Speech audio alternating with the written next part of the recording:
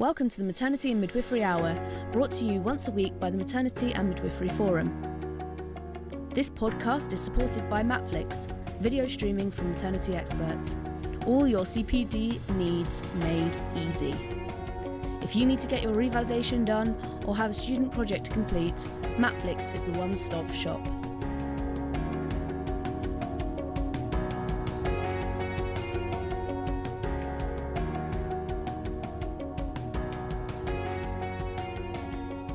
And welcome everyone to this week's Maternity and Midwifery Hour. And this is Series 5, Session 11, and it's really great to be here with you this evening. My name's Sue MacDonald, and I'm the curator for the Maternity and Midwifery Festivals and the Maternity and Midwifery Hour. It's my delight to be chairing tonight's session. And as many of you will know, these sessions were developed a while ago at the onset of the pandemic, really to provide some continuing professional education for midwives, for student midwives, for anybody in the maternity services, and also for anyone who wanted to become a midwife during the COVID-19 pandemic. And it was really to make sure midwives could have that feeling of connection and linking up with each other, as well as the topic under discussion. Just to let you know, these are all accessible through Matflix. So if you miss anything or you have to rush off and make a cup of tea, you can get the whole presentation at a later point, but you won't want to miss it. So sit yourself comfortably with a cup of tea and join us now. I'm joined this evening by the wonderful Amy Brown, you can see, and we'll be going to be talking about COVID mums and COVID babies. And anyone who's heard Amy before will know it's going to be a very fast-paced and very exciting presentation. So I'm really looking forward to that. But before we start, I always get our guest to come up with a little moment of the week. So I'm putting Amy on the spot now to ask her for her moment of the week. Yeah, this took us some time for me to think earlier, but I've decided my moment of the week, and I'm actually going to show you some of my moment of the week. Is packing envelopes for my new book that is coming out. Ooh, I'm going to drop them on the floor next week. So I've packed around 150 envelopes ready to get the books in them to send out when hopefully you'll have copies by the end of the week. Whoa. And this is the life and an academic here, the excitement and the drama. That's fantastic. It must be a huge feeling of achievement to know you've got that underway. And when you put those books in those envelopes, the excitement will be mounting, and I know when they end up on people's doormats, that's going to be even more exciting for people. Yeah, so the excitement might wear off on envelope, 86 or something, when I've actually got to put them all in on Friday. I think you might need extra cups of tea for that. Yeah. Thank you very much for sharing that. Now, just before we go on to Amy doing her session, as always, I want to just send some good wishes and love and healing thoughts to anyone who's experiencing COVID or long COVID, or even if they've just had the booster and they're feeling generally rough. Love and healing thoughts, because it's horrible. It's a horrible and a difficult time, and still we're losing people, and very precious people, and we can't forget that. So carry on taking care of yourselves, carry on wearing your masks and washing your hands and all the things we're doing. And hopefully other people will get the idea and keep on going. Also, we know the NHS is under incredible pressure at the moment, and people are having to work really hard, not as if they don't work hard all the time. This is even more hard because obviously there are people off sick, and if they're not off sick with COVID, they might have the horrible cold that's going around that seems even the Prime Minister seems to have, and it's making people very poorly. So midwives having to take a little bit more, and students also at this time. So thank you to all of you for all that you're doing. Thank you also to anyone who's doing vaccinating or boosting or anything like that, because that's also keeping everything going and making us safe. Fantastic. Stay together and look after yourselves. That's what I'll say now. So I kind of from that, because we've been very aware, and if you're any of you who are tweeters will know there's a lot of discussion underway at the moment because of the stress and strains of being in the midwifery and the maternity services. Is very hard. and people are feeling like there's not enough midwives, we're not being replaced properly as people are leaving or retiring.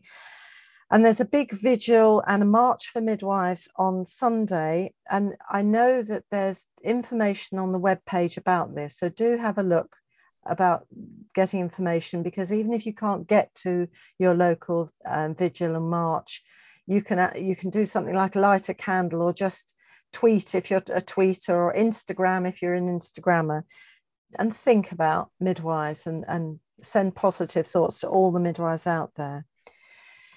Okay, second thing to just remind people is there's a 2-day global midwifery conference, which is being provided by our lovely partners, All for Maternity and Walida, on the 19th and 20th of November, all online, and it's all accessible. Very reasonable fee. It's very, very cheap, and it does mean you can get the recorded sessions, so it's worth going and registering for that. You can also get tax relief on it. If you didn't know, for any CPD you do, you can claim some of it back, not the whole lot, on your tax form. We maybe ought to have something on money at some point on one of these sessions. That's a thought for the future.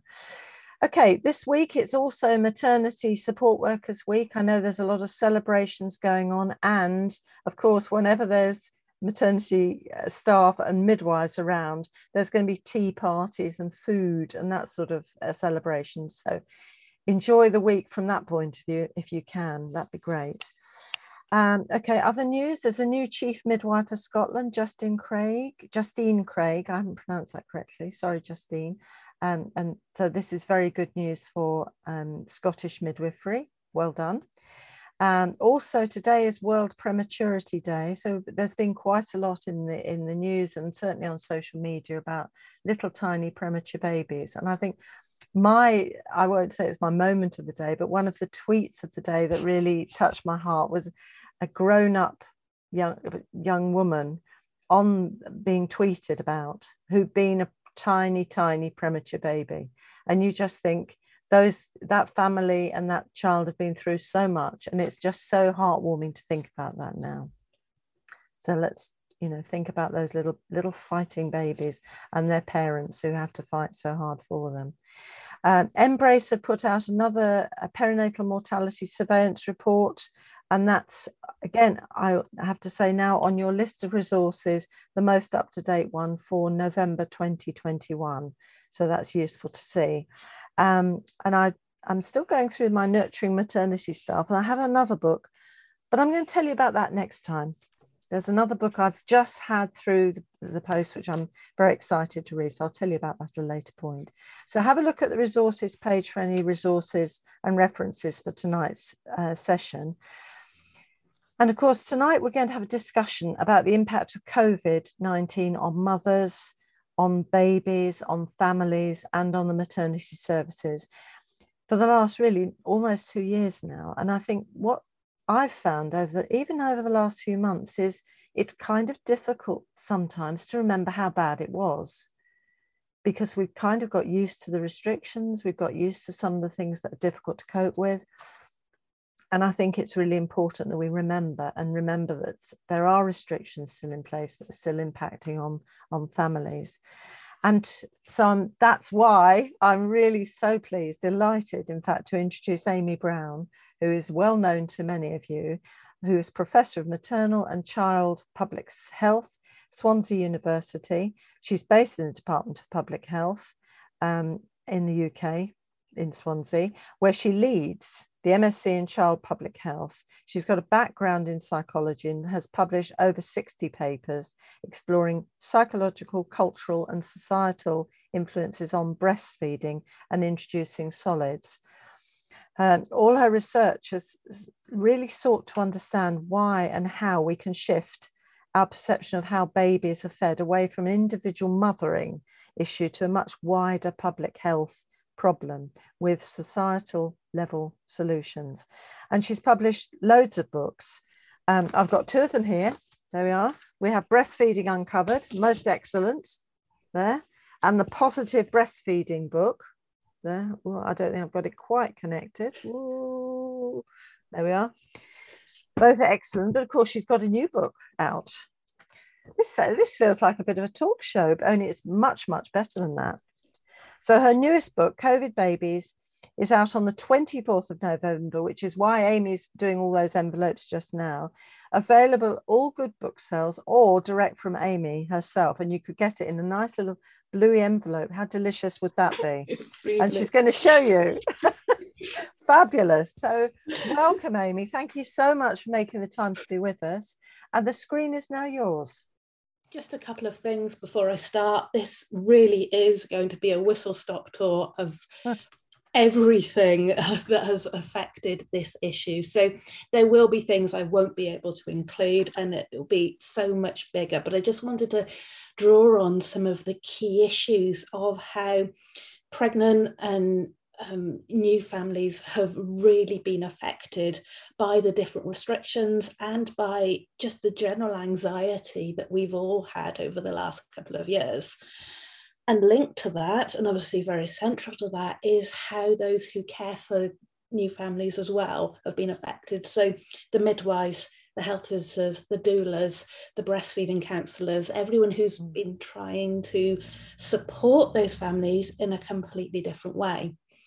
The second thing, just before I begin, in the introduction there, Sue very much talked about me as a psychologist.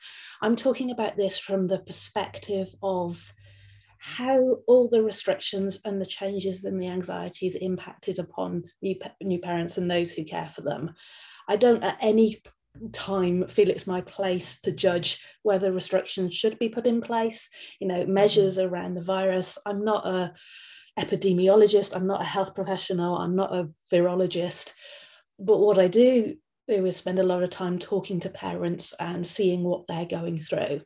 And that is what led me to write the book, COVID Babies. We'd done some research back at the start of the pandemic, so almost 18 months ago now, about new mothers' experiences of breastfeeding their baby during sort of April, May last year. And that highlighted that there are all sorts of issues going on. And then linked to that, we've been doing some student projects and student work around birth and pregnancy and experiences there. And through my social media, I've been talking to so many parents. And it's just clear how affected they have been and how affected many of them carry on feeling, because this hasn't gone away totally. We know that, but in terms of restrictions, it hasn't gone away for everybody. But also those who are sort of emerging from those early baby months are really starting to realise just how much they have been affected by it. So I can't remember who was talking about the quote. I think it was one of the reports, the Babies in Lockdown report, talked about how this was always going to be a long-term issue, because even when hopefully COVID is under control, we're still going to be left with those experiences. So it's thinking about that. So I could go on all evening. I think Sue might get a little bit twitchy if I do. So I'm going to try and pack this into about 20 minutes-ish. I know I've got 30, but, giving myself wiggle room there. And two main things I want to talk about. The first is the impact of the anxiety of being pregnant during this time. And looking back, I don't think there are many of us who haven't been anxious or overwhelmed or stressed during the last 18 months, 2 years.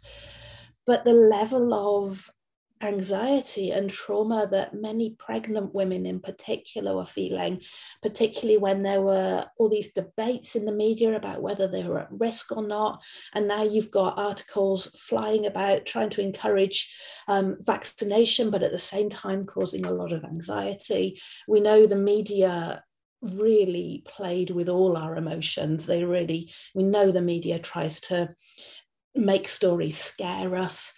And the impact of that left so many pregnant women anxious.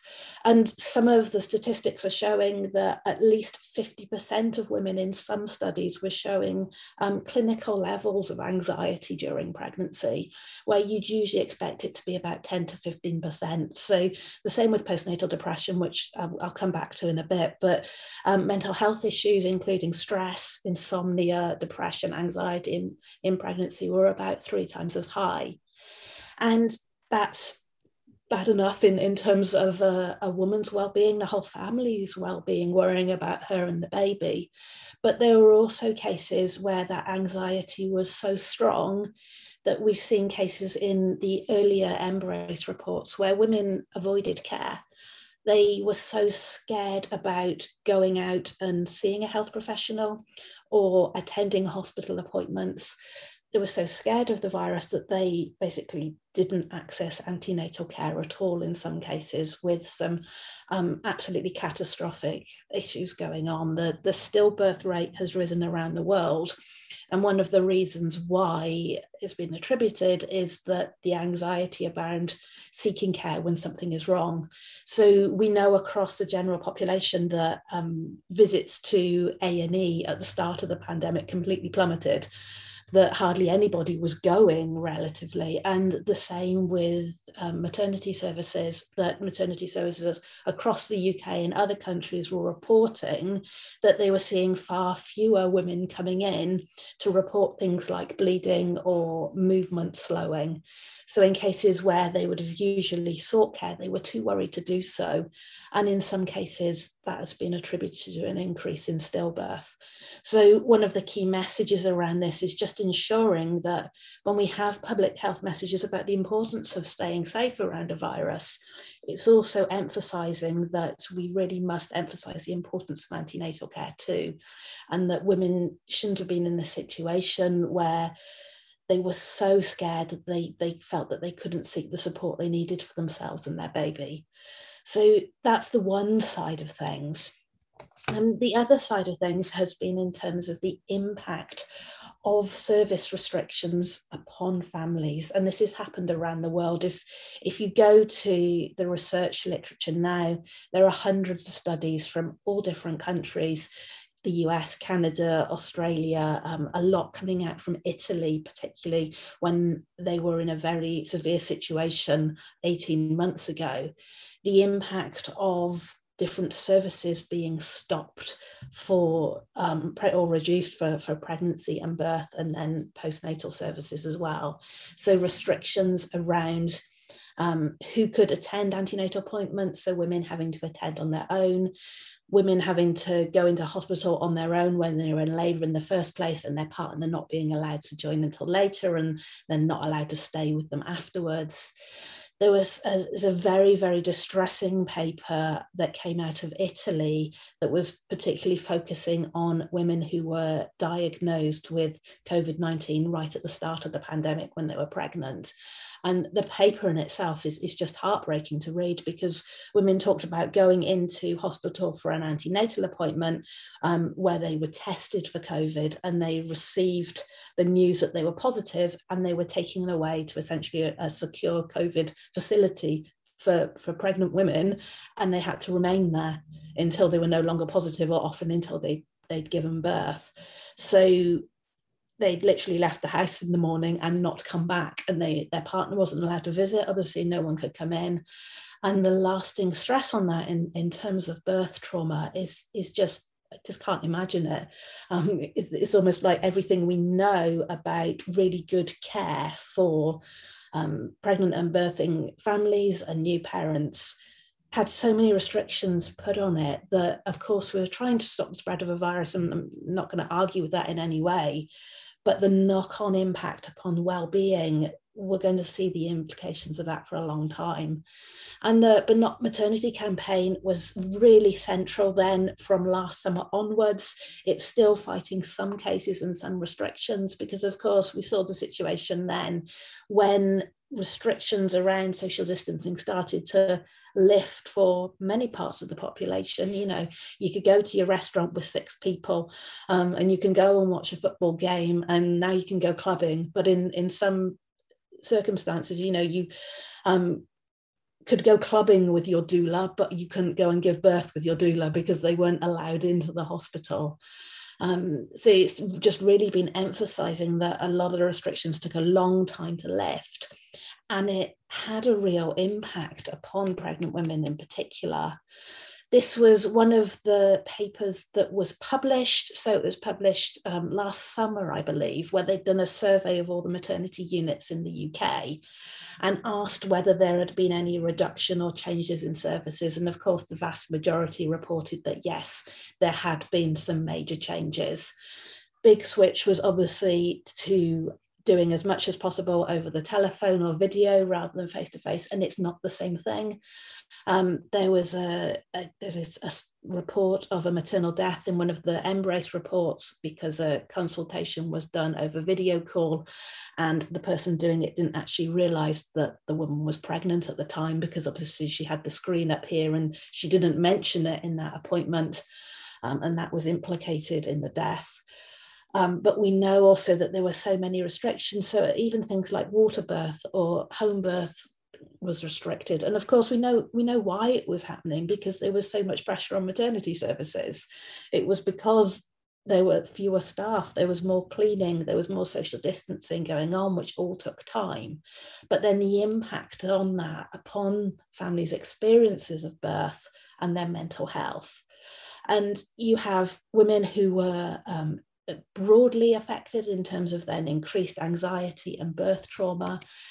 But it got to a situation where so many women were reporting that restrictions were being put in place that weren't necessary. So this was a really useful paper that came out towards the start of the pandemic. And thankfully, it did in some cases lead to changes. But what was happening at the start was that a lot of mothers and babies were being separated if the mother or the baby had symptoms of COVID. And the World Health Organization very quickly tried to put out a statement to say that even if a mother had COVID, then because the risk was broadly very, very low to babies, thankfully, that she should be kept with her baby so she could establish breastfeeding, because we knew then that breast milk contained antibodies and we knew that it would help to protect the baby. But there were still so many cases of babies being taken away. And again, it was in that paper from Italy where, and again, it's so distressing to read about sometimes, but there was talking to a study with mothers on the maternity ward. So they were being kept in after the birth, and when the babies were born, they routinely tested them for COVID. And if the baby was COVID positive, somebody would literally walk in and take the baby away from the mother and take them to the neonatal care unit where she wasn't allowed to see them. So the mothers were recounting the stress of it happening to them from someone just walking in and taking their baby away, but also that trauma of seeing it happen to other people. So seeing it happen to the woman that you just made friends with and her baby was taken away, and having to try and console her with all the social distancing going on. There were some really, really awful stories, despite the evidence that they should have been kept together. And we know from a UK perspective that there were real restrictions on a lot of visiting for neonatal care. So we know best practice is that mother and baby should be treated as a dyad. You know, it's really, really important, particularly for breastfeeding, but also for the bonding, the soothing of the baby. It's so important for mother and baby to be kept together as much as possible when the baby is in neonatal care. But there were so many cases in the UK and other countries of mothers having their visits restricted to neonatal care, or even being told that they couldn't go in. And of course, that has such an impact psychologically. In our research that we did with breastfeeding mothers, you know, the mothers who had their babies taken into neonatal care and had their visits restricted, their breastfeeding rates just plummeted, because of course they were so stressed, they weren't able to hold their baby. And it was despite this evidence that the risks of the babies were so low, it was just this precautions, even though they weren't kind of seeing the opposite side. So the impact of depression and anxiety in the separation from their baby. We started then seeing so many different cases popping up and stories in the news. I think some of the most traumatic ones are around women who had to go in for an antenatal scan alone. They were told their partner couldn't be with them, and then they heard the news that they've miscarried, and they had to recount that over the phone to their partner. Others had to go and have treatment straight away, and of course their partner couldn't come in and visit. All these partners sitting in the car parks trying to support over a phone. And it just, the psychological impact is going to last a long time. Only 23% of NH trusts letting birth partners stay for the whole of labour. That was from towards the start of the pandemic. Most could come in towards the end, but of course, the way we know that labour goes, some were missing it. Remember a story of a man in the news who had to drop his pregnant partner at the door, was told to go home, so he went all the way home, suddenly got a call to say that she was about to give birth and to get here as quickly as possible, so he ran back to the ward. But of course, when he got to the ward, he was boiling hot from running and set off the temperature check, so he wasn't allowed in, even though it was from running. And it was the way that these restrictions were just put in place without thinking sometimes in those ways. So babies still being separated, mothers with COVID not being allowed to hold their baby despite those World Health Organization recommendations. We had babies being born in car parks, which had happy endings to them, but there's one of the stories from Italy was from a father who wasn't allowed into the ward, and he talked about trying to support his birthing partner via iPhone. So it was kind of iPhone messaging going on, but somebody just took the phone and put it in the corner of the room. So all he could see was the ceiling and hear her screaming, and was obviously unable to do anything. So the trauma onto birth partners as well. Another father in that study talking about not being allowed in, and the midwife trying to arrange a place where she brought the baby down to a fire door so he could hear his baby crying on the other side of the door, but he wasn't allowed in to see them.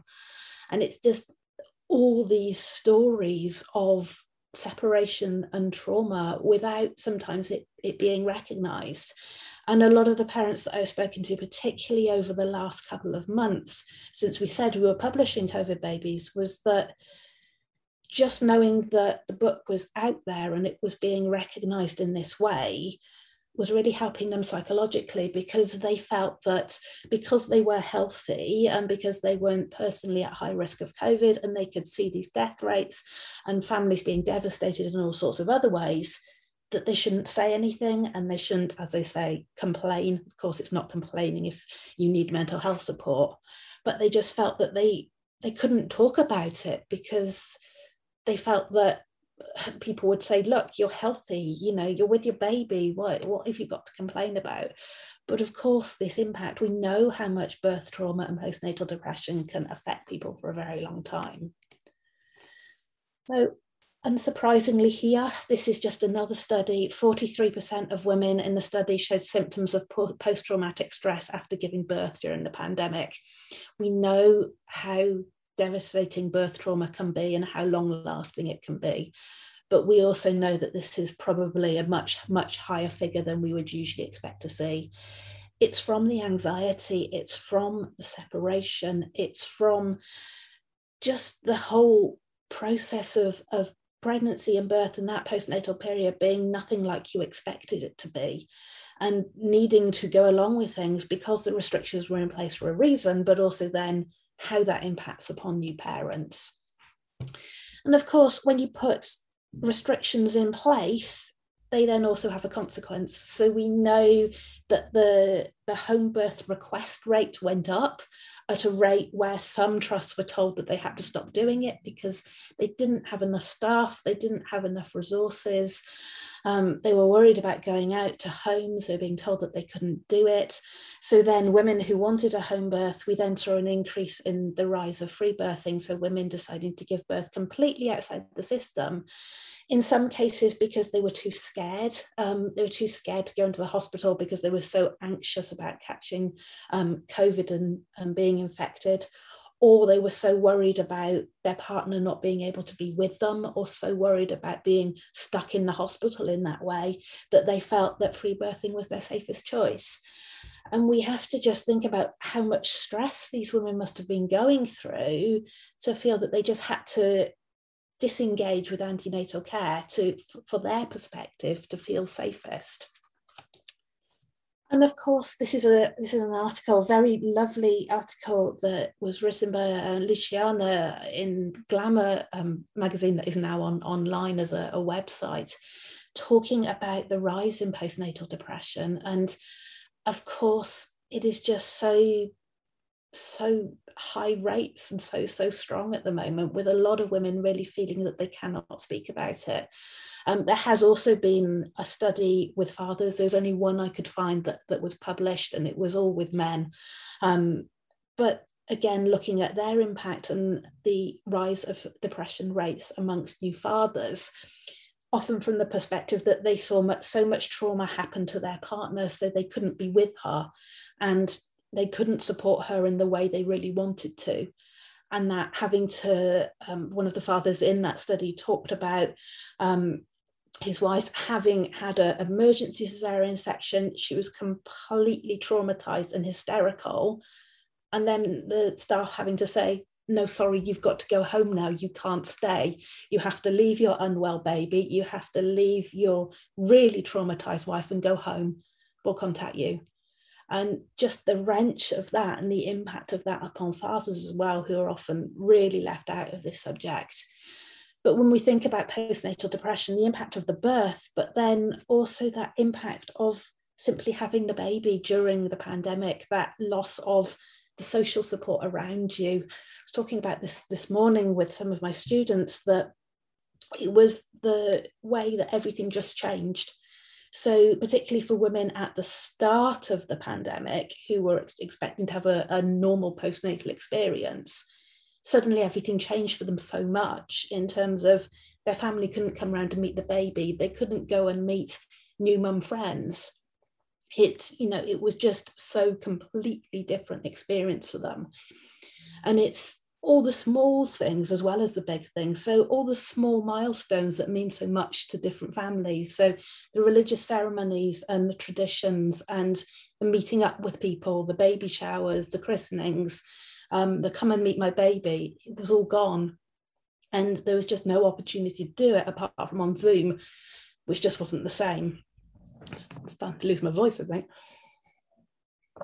So I was thinking about that perspective, but then also that lack of support from a professional's perspective. So they couldn't have so many face-to-face visits. They were short. They couldn't go along to the breastfeeding support group face-to-face. And we know so much good stuff was done online, which really, really helped. But it was never the same as sitting next to another new mum who's absolutely exhausted and unfrazzled alongside you, and just having that absolutely silent connection whilst you both drink tea and cuddle your baby. And this is very much, so this is for the study that we did about breastfeeding right at the start of the pandemic, which really just summed up this. And I should at this point emphasize that this wasn't an awful story for everybody. I think we need to focus on getting the support for the parents who now need it. But I think we also can learn from some of the experiences of those who actually had a slightly more positive time due to their circumstances. So in our research with breastfeeding mothers, we found that their experience often went one of two ways. So they either found it really, really challenging because they couldn't get the support they needed. They felt really isolated. They really just wanted their mum with them, who was a really big breastfeeding advocate. They were struggling perhaps with their partner being a frontline worker and out of the house all day and really stressed at work. And then you had the mums who were actually having a slightly more positive time because they had more time together as a family, they had more time to rest, they had more time to recuperate after the birth and focus on feeding, and they were able to access really good online support. But we knew within that the divide was one of privilege, essentially. So those who are in the most protected circumstances to start with often had the most positive experiences. So they didn't have money worries, and they had lived in a lovely area and they could go out for nice walks, and they had a supportive partner. And one of the big things, they had a really good Wi-Fi connection and lots of devices, and they were more likely to be all right. And then it was the ones who were living in a small flat without a garden, who couldn't access anything, who were having such a more difficult time. And I think that's one of the big things that the pandemic has showed us, that there has been this real divide that has deepened a lot of the inequalities and the real different experience that a lot of us have had. And that was echoed in the Babies in Lockdown report, which is a brilliant report. And I urge anybody to go out and read it if they haven't. And they looked at the experiences of lots and lots of new parents during that first lockdown. And again, it echoes everything I've already said. Parents feeling really anxious, really worried that their baby's behaviour was changing, that they were crying and clingier, not knowing where to get support. But also just this clear data that those in the more deprived circumstances were suffering even more. So they were finding it so much more difficult to navigate all of this. And then just to finish, of course, as I said at the beginning, it's not just parents who have been through this, it is those who have been supporting them as well. Sue mentioned the March for Midwives and the midwifery staffing crisis at the moment. It all feeds into the pandemic, and there have been several papers now published about the experiences of midwives trying to care for families through this. And one of the things that really struck me was how much so many of the midwives really suffered psychologically in having to care for these families in a different way. So they knew the evidence around what works best to care for families, and they knew how they usually practiced. And then suddenly all that changed, and there were all these restrictions put in place, and they couldn't care for parents in the way they wanted to. And they were so distressed by that. They wanted to go and hug the mother. They wanted to be with her and close to her as she was giving birth and be able to comfort her. But instead, they were told to stay away and to, they just could not get in the same way. And of course, the impacts of just not being able to care in that way, the exhaustion, the staffing issues going on around you, but also often being that frontline person who didn't make the rules and the restrictions and didn't necessarily agree with them, but had to tell the new parents. So it was the midwives who had to tell the new parents that, no, I'm sorry, your partner can't come in. No, sorry, they can't be here at this scan. No, I know you've just had a cesarean section and you're really struggling, but no, your partner can't stay. The abuse that they got from some very, very stressed families, the misunderstanding, but just one of the papers was referring to it as a moral injury because they weren't able to care in the same way.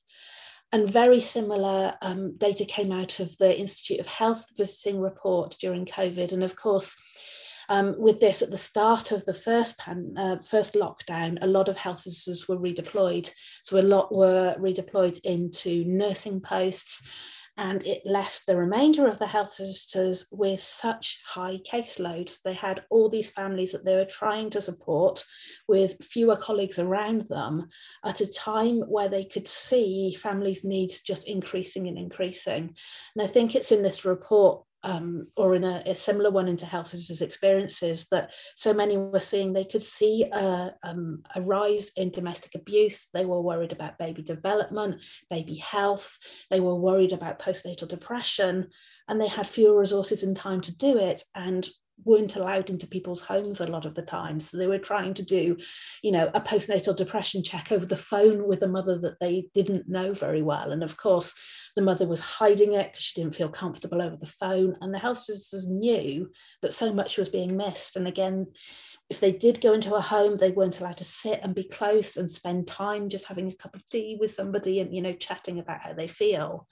So again, the impact there, and the message from all of this is we need more investment to pick up the mess of what's happened. We need investment in the midwifery profession, in the health visiting profession, so that they can offer the care and support that so many new parents are now going to need going forward, so that we can support the birth trauma, so we can support the postnatal depression, so we can help families catch up with the, just the baby classes and the having opportunity to get out the house and meet other babies and new parents. And the Babies in Lockdown report, these reports here, it's gone through Parliament as well, just saying we must have this investment. It's absolutely critical, because without it, we're just going to be in an even worse position several years down the line when none of this has been dealt with. So I'm aware I'm probably at half an hour there. Just to finish off with this one, I'm going to squeeze this one in because we have a whole chapter on vaccination and the mess that pregnant women were left in. Just as a whistle-stop tour through it, right when the vaccinations first came out, pregnant women were told that they weren't allowed to have it, that it wouldn't be safe and they'd have to wait. And of course, that created real anxiety that it wasn't safe. It wasn't not safe, it was just that pregnant women hadn't been included in the trials and therefore they weren't recommending it at the time. So when the guidelines finally changed so pregnant women could be vaccinated, this anxiety just stayed. And our vaccination rates amongst pregnant women continue to be so low. There continues to be so much misinformation.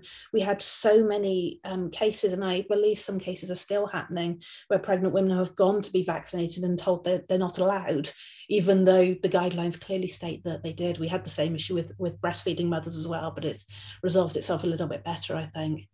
So again, this is headline news at the moment, and we have to take it back to the step where we talk about concerns and we talk about anxieties and we talk about informed decisions and what's best for a family, because at the moment it seems like some of the press are almost, and I'm not referring to this article, but some of the other articles I saw were basically again blaming pregnant women. Well, why on earth haven't you been vaccinated? When of course so much anxiety was caused and so many barriers were put in their place. So I'm just going to leave you with this subtle image here of this book that might be out next week, available from all good and bad bookshops, and myself on my website.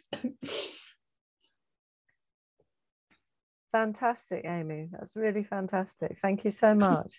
I mean, you always say whistle stop tour, but you do include such a wonderful overview of the whole situation. I think that's really helpful because, as I said earlier when I was introducing you, I think it's quite easy to forget certain things, like forgetting. And I think you've highlighted that brilliantly with the vaccination for women, because it was people were told pregnant women shouldn't have it. And I think that's stuck in people's brains, and not just midwives, but also quite a lot of people who are doing the vaccinations, because you know that it does stick. People remember things, and I think if the audience are interested, there's a really good clip, and there's been several clips, haven't there, from the Department of Health, from Chris Whitty and Jonathan Van Tam, talking about the risks to pregnant women.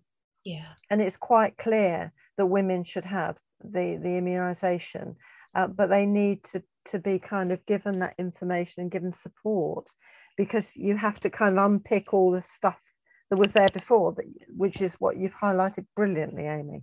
And it still continues to be such mixed messages, because pregnant women still haven't been included on the vulnerable list for having their booster vaccinations if they've had the other two. Pregnant and then screwed. We're talking about this week. I saw some posts from them. It's just there's no wonder people are so anxious and confused about what to do.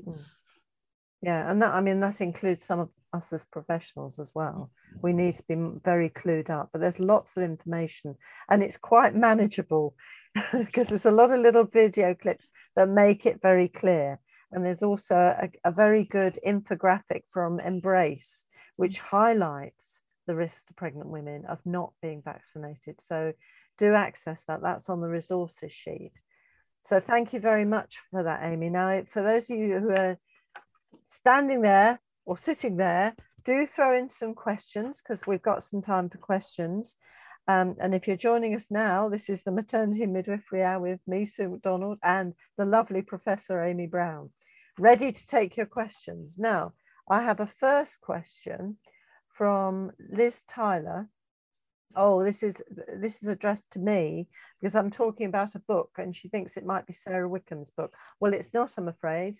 I'm sure it will be next week, but at the moment it's called Within the Pregnant Pause by Dr. Marley Locue-Gamage, that one. Because it's very beautiful. It's very beautiful. And I think it's going to be a sort of gentle, reflective book for now. But I'll have a look at Sarah Wickham's book. Right, so thank you, Liz, for that alert. And then we have Joe Deguston. Hi, Joe. who says, thank you for this great overview. I've seen there's a lively discussion still ongoing this week, restrictions in South Wales hospitals, which Amy, I'm sure will know about, not too far away from you. How do academic staff in local universities and schools of midwifery engage in this issue where there's so much evidence that should be brought to bear in operational decisions and little headspace in the ops teams to make such decisions?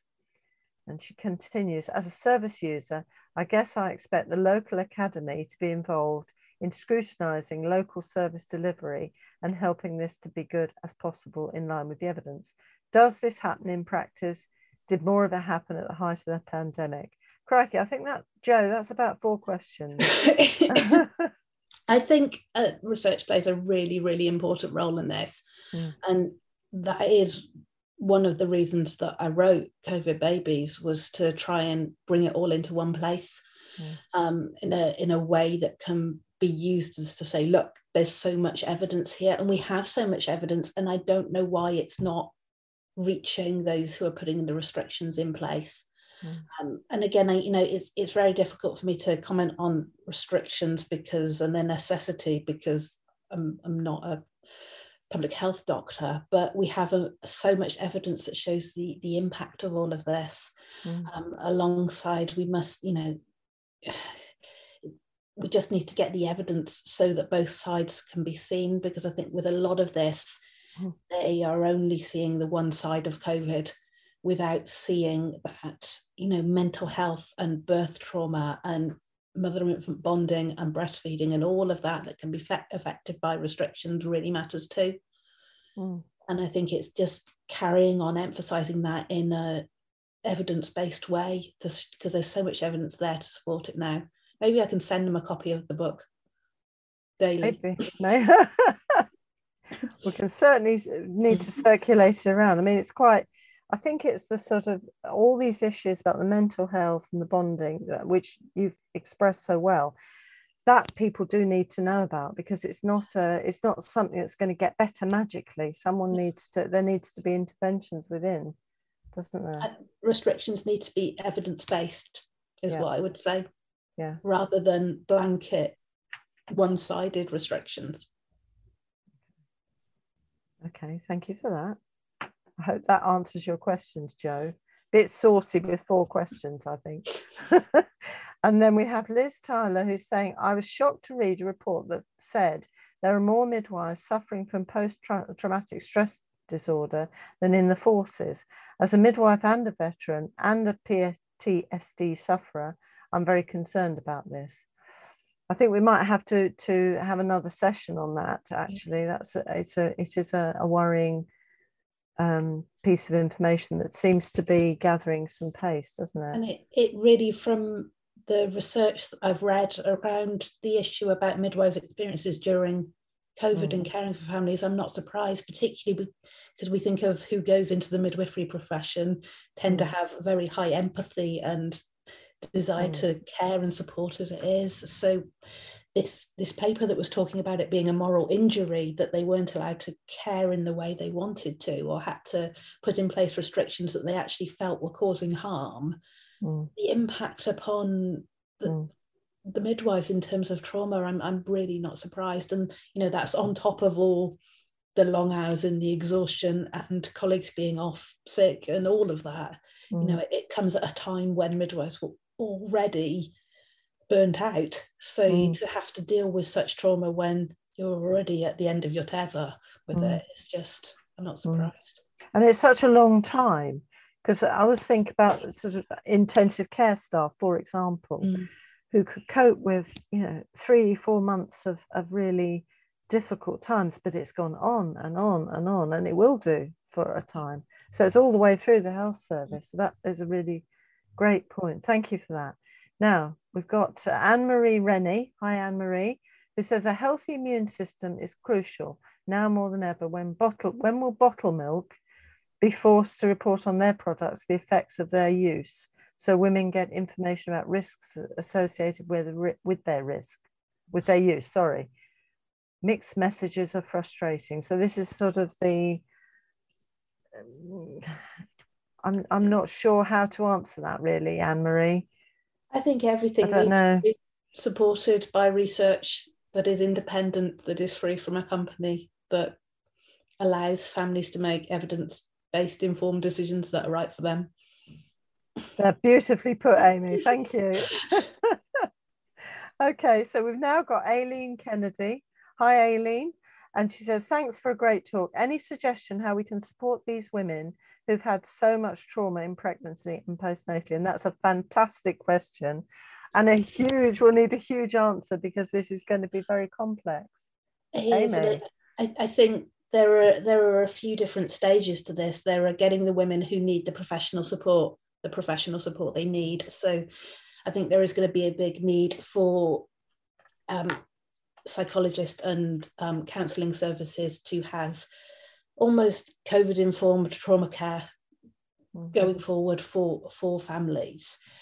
But a big part of it is just giving families opportunity to speak about it, because so many of the families that I've spoken to have said that they've been really worried about speaking out, that, as I said in the talk, that they felt like they couldn't complain. And this was the first time when I was doing some social media posts that they'd seen it all written down about what had actually happened to them.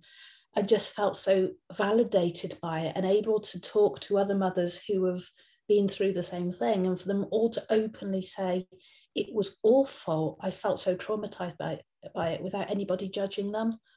So it's about, and I think saying this in the Glamour magazine article, that some women, families are really saying that they feel like they've been gaslit in a way, that they've been told that their experience wasn't that bad, you know, in context, in the hierarchy of grief, which we know is a load of nonsense, that people have, you know, all different sorts of traumatic situations that affect them in different ways. Just because somebody else has a really traumatic situation doesn't make your traumatic situation any less. They just kind of felt that they were told that it didn't matter. And again, it was almost like, you know, the healthy baby is all that matters. Who cares about your birth experience? Your baby's healthy. Or, look, your baby's fed. Why do you care that you couldn't breastfeed? It's the same narrative again, used to kind of keep women down and stop them talking about it. And I think a really important part is that we give opportunity to women to talk freely about it and just recognize and say, this has been really, really difficult, because I think that actually helps, just to have someone say, wow, you did so well to get through all of this. Oh gosh, it was so awful. And I'm so sorry you've had to deal with all of this. And it's just validating what they've been through to some extent. But on a more formal level, there have been lots of calls now, which I had a book in front of me to be able to read out from it, because I collated it all in the back of there about all the different services that have been calling for more support. But certainly the Institute of Health Visiting and the Royal College of Midwives and lots of the campaigns are saying, look, we have to have investment in the services, because if we don't have it now, this problem is going to get worse. So it's about letting parents talk, finding them the support they need, but also carrying on pushing for this investment to come to pick up some of this trauma and depression and let families move forward. Because, you know, some of the parents that I've talked to, they had a baby right at the start of the first lockdown, and it's almost like they have an 18-month going on for 2-year-old now who's never really known normal life. So they've never been to a baby group, or they've never seen extended family, or we have to recognize the huge impact and invest in the services that let them come back into normal life, essentially. Yeah, and it might mean, I mean, for the pregnant women, or the women who we interact with, it may be that when you're booking them for their next pregnancy, that's when you're going to pick up that nobody's actually had the opportunity to talk. And that might be the time when the midwife is picking it up and getting the woman referred. And the family, it's a family thing, very much. And a few women have said to me that, you know, they feel kind of one or two ways about having another baby, that some are so traumatized by their experience that they can't think about having another baby now, because they can't bear to go through that again. That if we had more lockdowns or similar, that they just couldn't do it, so they're not going to have another baby. although quite a common reaction is some women saying that they were actually thinking about having another baby when they hadn't originally planned it, because they just wanted to experience everything being normal. So those traditions and that experience of being cared for around birth and showing your baby off, your newborn baby off to family, and children are obviously forever, but that newborn baby, so a puppy for Christmas, but that newborn baby is just something really special, isn't it? That tiny little bundle being able to show, and so many people missed that because their baby was so much bigger by the time they met family, and so the kind of pull of that was so strong that people were thinking of having more children because of it, just to experience it. Yeah, gosh, that's amazing, isn't it? And I'm going to come now for a mum. This is a comment from Eleanor Owen. Hi, Eleanor, thanks for joining us. And she says, I'm a COVID mum of a COVID baby and can identify with so much of what Amy has said. That's lovely. Postnatally, I struggled with such tough restrictions and isolation. I was diagnosed with postnatal depression and given antidepressants straight away. But looking back, I feel so much was circumstantial around COVID trauma. I've received both excellent and poor care during my whole maternity service. I hope more excellent than poor. I'm breastfeeding now, 14 months on. Whoa, fantastic. And so pleased I could persevere after lack of any in-person support. And I feel it helped ease my guilt of feeling negatively towards my baby. Anyway, thank you, Amy, for your social media posts and links, which have helped me so much. So, big thanks for Amy. Well done. And we have one more question I think I can just squeeze in from Lauren Christie. And the reason, sorry, audience, I'm looking away at my other screen at the questions coming in. Sorry, I must look very, very dodgy, like some politician or something. Lauren Christie says, has there been any study around the effect of COVID on the method of delivery, i.e. has the COVID pandemic decreased the rate of instrumental delivery, failed VBAC, cesarean, etc.? So that's a little bit complicated because there are different studies from different parts of the world, so then you don't know what the actual rate was in the first place. One of the big things is that there has been an increase in premature births. One reason being that a lot of pregnant women who were COVID positive were then induced early to deliver the baby early. So it wasn't so much that something was wrong with or the baby was at risk, but it was for the mum's sake. So you have premature birth there, which were often then cesarean sections or inductions because of that. The rest of the literature is a little bit mixed. I think some studies are showing an increase in cesarean section, and you would expect in a stressful environment for there to be an increase there. There were some cases that were highlighted at the beginning of the pandemic that there was an increase in how many women were asking for elective cesareans because they then knew that their partner could be with them all the way through. So particularly when they'd had a previous birth trauma and they just couldn't imagine going into that hospital without their partner, that it was just so overriding that they needed their partner with them, and that was one way to get that. So it's a really complex situation, and I think when they're going to see longer data to really understand all the impacts there. Yes, there's some quite complex, certainly from the UK, because in some parts of the country the home birth rate went up. Yes. Which so it'll be interesting to see the data in the future. Yes. And thank you for highlighting that for us, Amy, and you've been fantastic. So a big thank you to Amy for joining us this evening, because it's been fab as ever. And the time has just gone by. Never mind an extra half an hour. It's gone very, very quickly. I could listen to Amy forever, actually. And we'll have to have her back. We will have her back, definitely. Now, remember, the resources are available on the website and on Facebook on Friday. Next week, because we've got the Edinburgh Festival, and I know many of you will be joining us, so I hope to see some of you there. There'll be some edited highlights in the evening rather than another hour. And I'm just going to remind you to book, if you haven't booked, for the 2-day Global Midwifery Conference with All4 Maternity and Walida. the Scottish Maternity and Midwifery Festival on the 23rd, which is next week. Remember, it's all free. It's fantastic. We've got a lovely programme for you. And then the London Maternity and Midwifery Festival, and I can't remember, I believe I'm saying this, the 18th of January 2022. How can it be 2022 already? Anyway, I'd just say another thank you to our lovely Amy for joining us this evening, giving us so much food for thought, and another one of her wonderful books. And I'm just throwing this one up. People are asking about these books, but there's the COVID Babies coming, which is going to be really hot on the COVID issue, on the whole complex issue for you. And so in the meantime, stay safe, stay well, and look after yourselves and your loved ones. And we'll see you next Wednesday. Take care.